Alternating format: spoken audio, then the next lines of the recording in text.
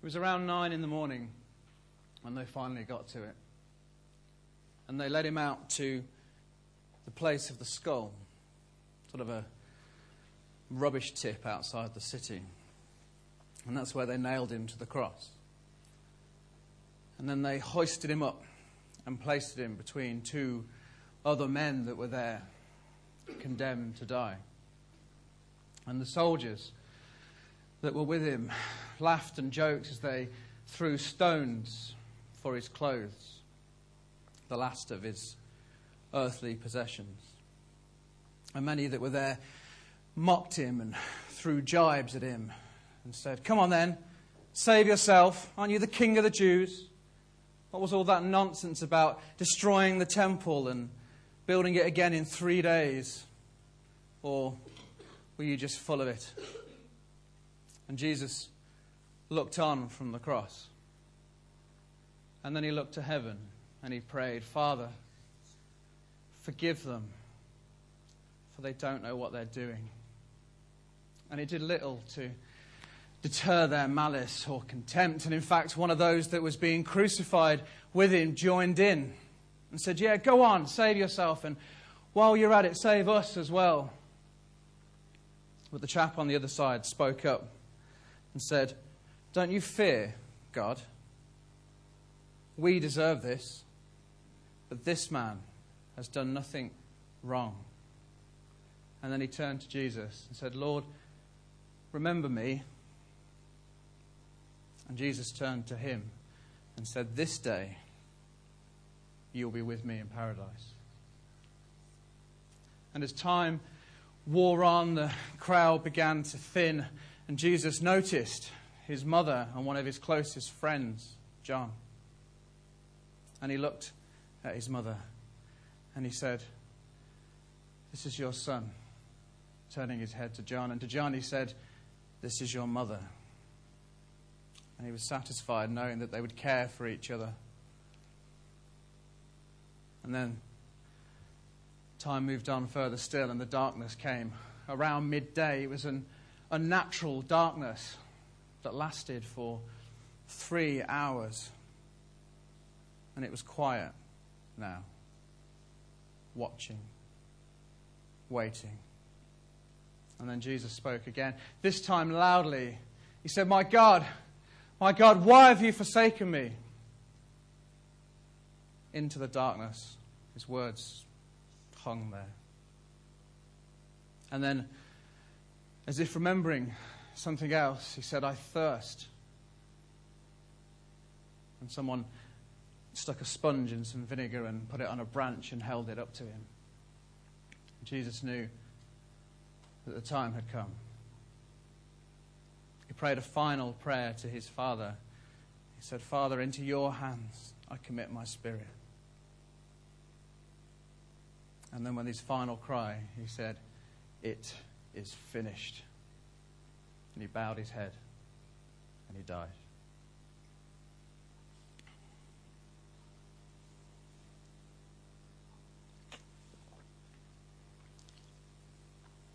Over the last few Sundays, we've been looking at the words of Jesus on the cross. And we've said on a number of occasions that all the words are in all of the Gospels. But as we sort of prepare for tonight, and as I prepare for tonight, to immerse ourselves in this day, in Good Friday, in the day that Jesus died for us, I wanted to have the most complete picture that I could of what Jesus did for us. So I read through the accounts side by side and wrote down what I just relayed to you. And after I finish speaking, we're going to spend some time going around and looking at some of the imagery and some of the iconography connected to the cross and thinking about for ourselves what it was that he went through. And I would encourage you just to read those accounts for yourself before we get to Sunday and just experience with Jesus what he went through. But this evening I just want to spend 10, 15 minutes on the final words that Jesus spoke on the cross. It is finished. 3 words for us, 1 word for Jesus. Tetelestai in the Greek. A final cry as Mark and Matthew recorded it. His last words to us. Not his last words ever, but his last words on the cross.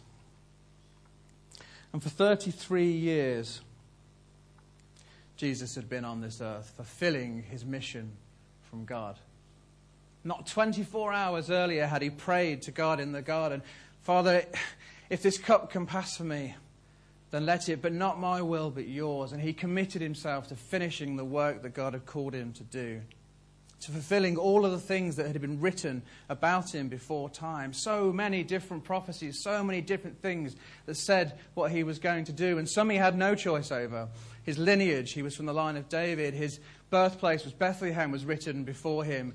And that he would be born of a virgin was written about him. These things he had no choice over. But how he lived his life and his miracles and ultimately his death, he had choice over. And he chose to fulfill what God had called him to do. And in fact, most of the things that he said on the cross were fulfillments of scriptures, of things that it was foretold that he would say and do for us.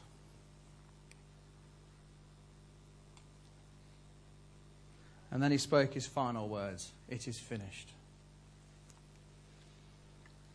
And he didn't say, "I am finished." He said, "It is finished." He was talking about his work. And there's a few things that I just want to explore with you tonight in terms of what it was that Jesus finished on the cross. And the first thing is that the system was finished. Well, what was the system? Well, God gave his people a certain way to live, a certain way of being, and called it his law. But it wasn't a law that restricts, it wasn't a law that binds, it wasn't supposed to be this demonstrative thing that kept people bound, but it was supposed to be a law that brought people to God, that kept God as the focus, that showed them the absolute best way to live, but the people, God's people, couldn't keep the law. So God had to design a system, a way that their sins could be overlooked. And sacrifices were made in place of things, in place of sins, in place of things that were done against what God had expected them to do. In Numbers 6:14 it says that they are to present their offerings to the Lord. A year-old male lamb without defect for a burnt offering. A year-old ewe lamb without defect for a sin offering. A ram without defect for a fellowship offering. And so on and so on. And you see there were all these different sacrifices that could be made to cover up for the people's sin. But the problem is they had to keep being made again and again and again and again, because we could not fulfill the law. We could not fulfill the expectation of God. And it's this never-ending cycle. And no one could do it except for Jesus. Jesus was the only one that never needed to make a sacrifice to be right for God. Nothing. He was like those sheep without defect, without fault, having never lived differently to how God expected him to. In fact, Jesus himself said, "Do not think I've come to abolish the law or the prophets. I have not come to abolish them, but to fulfill them." To live up to God's standard. He was the only one that could. And then when he had fulfilled the law, he sacrificed himself for us. And Jesus saying it is finished is his way of saying, I have done everything that needed to be done to put you right with God. The absolute perfect sacrifice once and for all. And there is nothing that we can do. There is no work that we can do for God. There is nothing that we can do to add anything to the sacrifice of Jesus. Nothing. And conversely, there's nothing that we have done or will do that isn't covered by the sacrifice of Jesus. And so if we're in a position where we're trying to earn God's favour, where we're trying to do things to put ourselves right with God, then we need to hear tonight Jesus' words, "It is finished." You can stop trying yourselves to put yourself right with God, to make the right sacrifices for him, because Jesus has done that. The system is over. Secondly, sin is finished. Romans 6:23 says that the wages of sin is death. And the problem with sin isn't so much that it makes us bad people, it's that it makes us dead. It disconnects us from God, God who brings us life. And it says in Genesis, doesn't it, that God breathed his life into us. Paul, when he's writing in the book of Acts chapter 17, says that we move and have our being in God. We live and move and have our being in him. All life is from God, and sin disconnects us from him, and we become spiritually dead, and then eventually we become dead. And the trouble with being dead is that you can't do anything to improve your condition. When you're dead, that's it. And this is the trouble with sin. But on the cross, Jesus took our sin. 1 Peter 2:24 says he bore our sins in his body on the cross. And then he died. Not a fake death, not a pretend death, not a resuscitation, but a real death. Jesus took the wages of our sin on the cross. Romans 5:6 says, you see, just at the right time, when we were still powerless, Christ died for the ungodly. Very rarely will anyone die for a righteous person, though for a good person someone might possibly dare to die. But God demonstrates his own love for us in this: while we were still sinners, Christ died for us. And he died for us so that we never need to experience death as a result of our sin.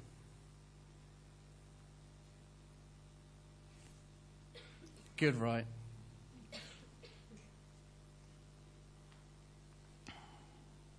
Shame is finished. We may be able to accept that we haven't got to work for our salvation, and we may be able to accept that our sins are forgiven and that we never need to face death because of them. But a lot of us are still carrying around the shame and guilt of ways in which that we've led our life and things that we've done.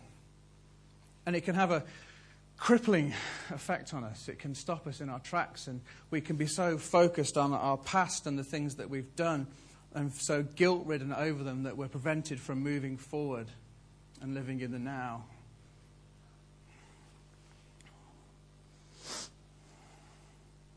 We become immobile. How could God ever love me? Look at what I've done. How could he care about me? Because I keep doing that thing every time, and I'm so ashamed and so frustrated by it. And we get stuck with this condemnation. Tetelestai, it is finished, as Jesus said it, is written in the perfect tense. Now, I didn't do very well at GCSE English at school, so I had to look this up. But the perfect tense means that the action has been completed and that the result of the action is ongoing with full effect. Not only did Jesus finish it then, there on the cross, but it is always finished for us. It is always dealt with. Romans 8 says, therefore there is now no condemnation for those that are in Christ Jesus. Because through Jesus, the law of the Spirit who gives life has set you free from the law of sin and death.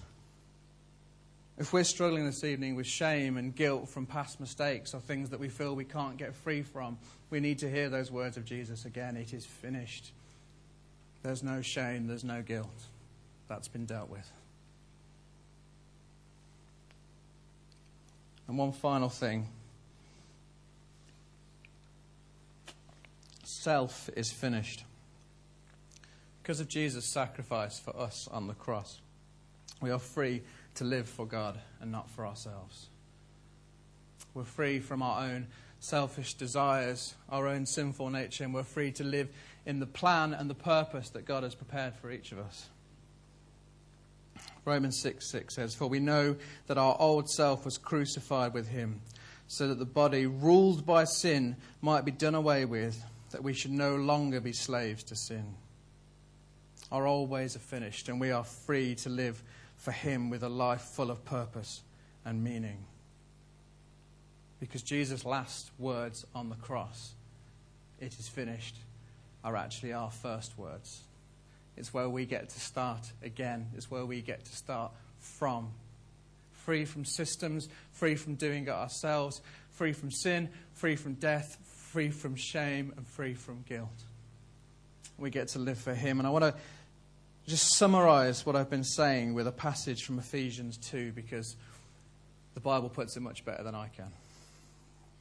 Ephesians 2, verse 4 says this: "But because of his great love for us, God, who is rich in mercy, made us alive with Christ, even when we were dead in our transgression." Death is finished. "It's by grace you have been saved, and God raised us up with Christ and seated us with him in heavenly realms in Christ Jesus, in order that in the coming ages he might show the incomparable riches of his grace expressed in his kindness to us in Christ Jesus. For it is by grace that you've been saved through faith, and not from yourselves. It is a gift from God, and not by works, so no one can boast." There's nothing we can add to salvation. It's God's gift to us. He's done this for us. Verse 10, "For we are God's handiwork."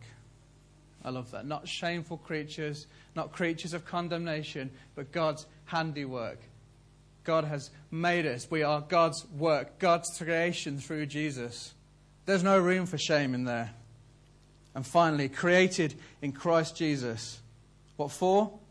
To do good works, which God has prepared in advance for us to do. Created with a purpose. It is finished. I have done it. You are free from all of this to live for me. Amen. Let's pray.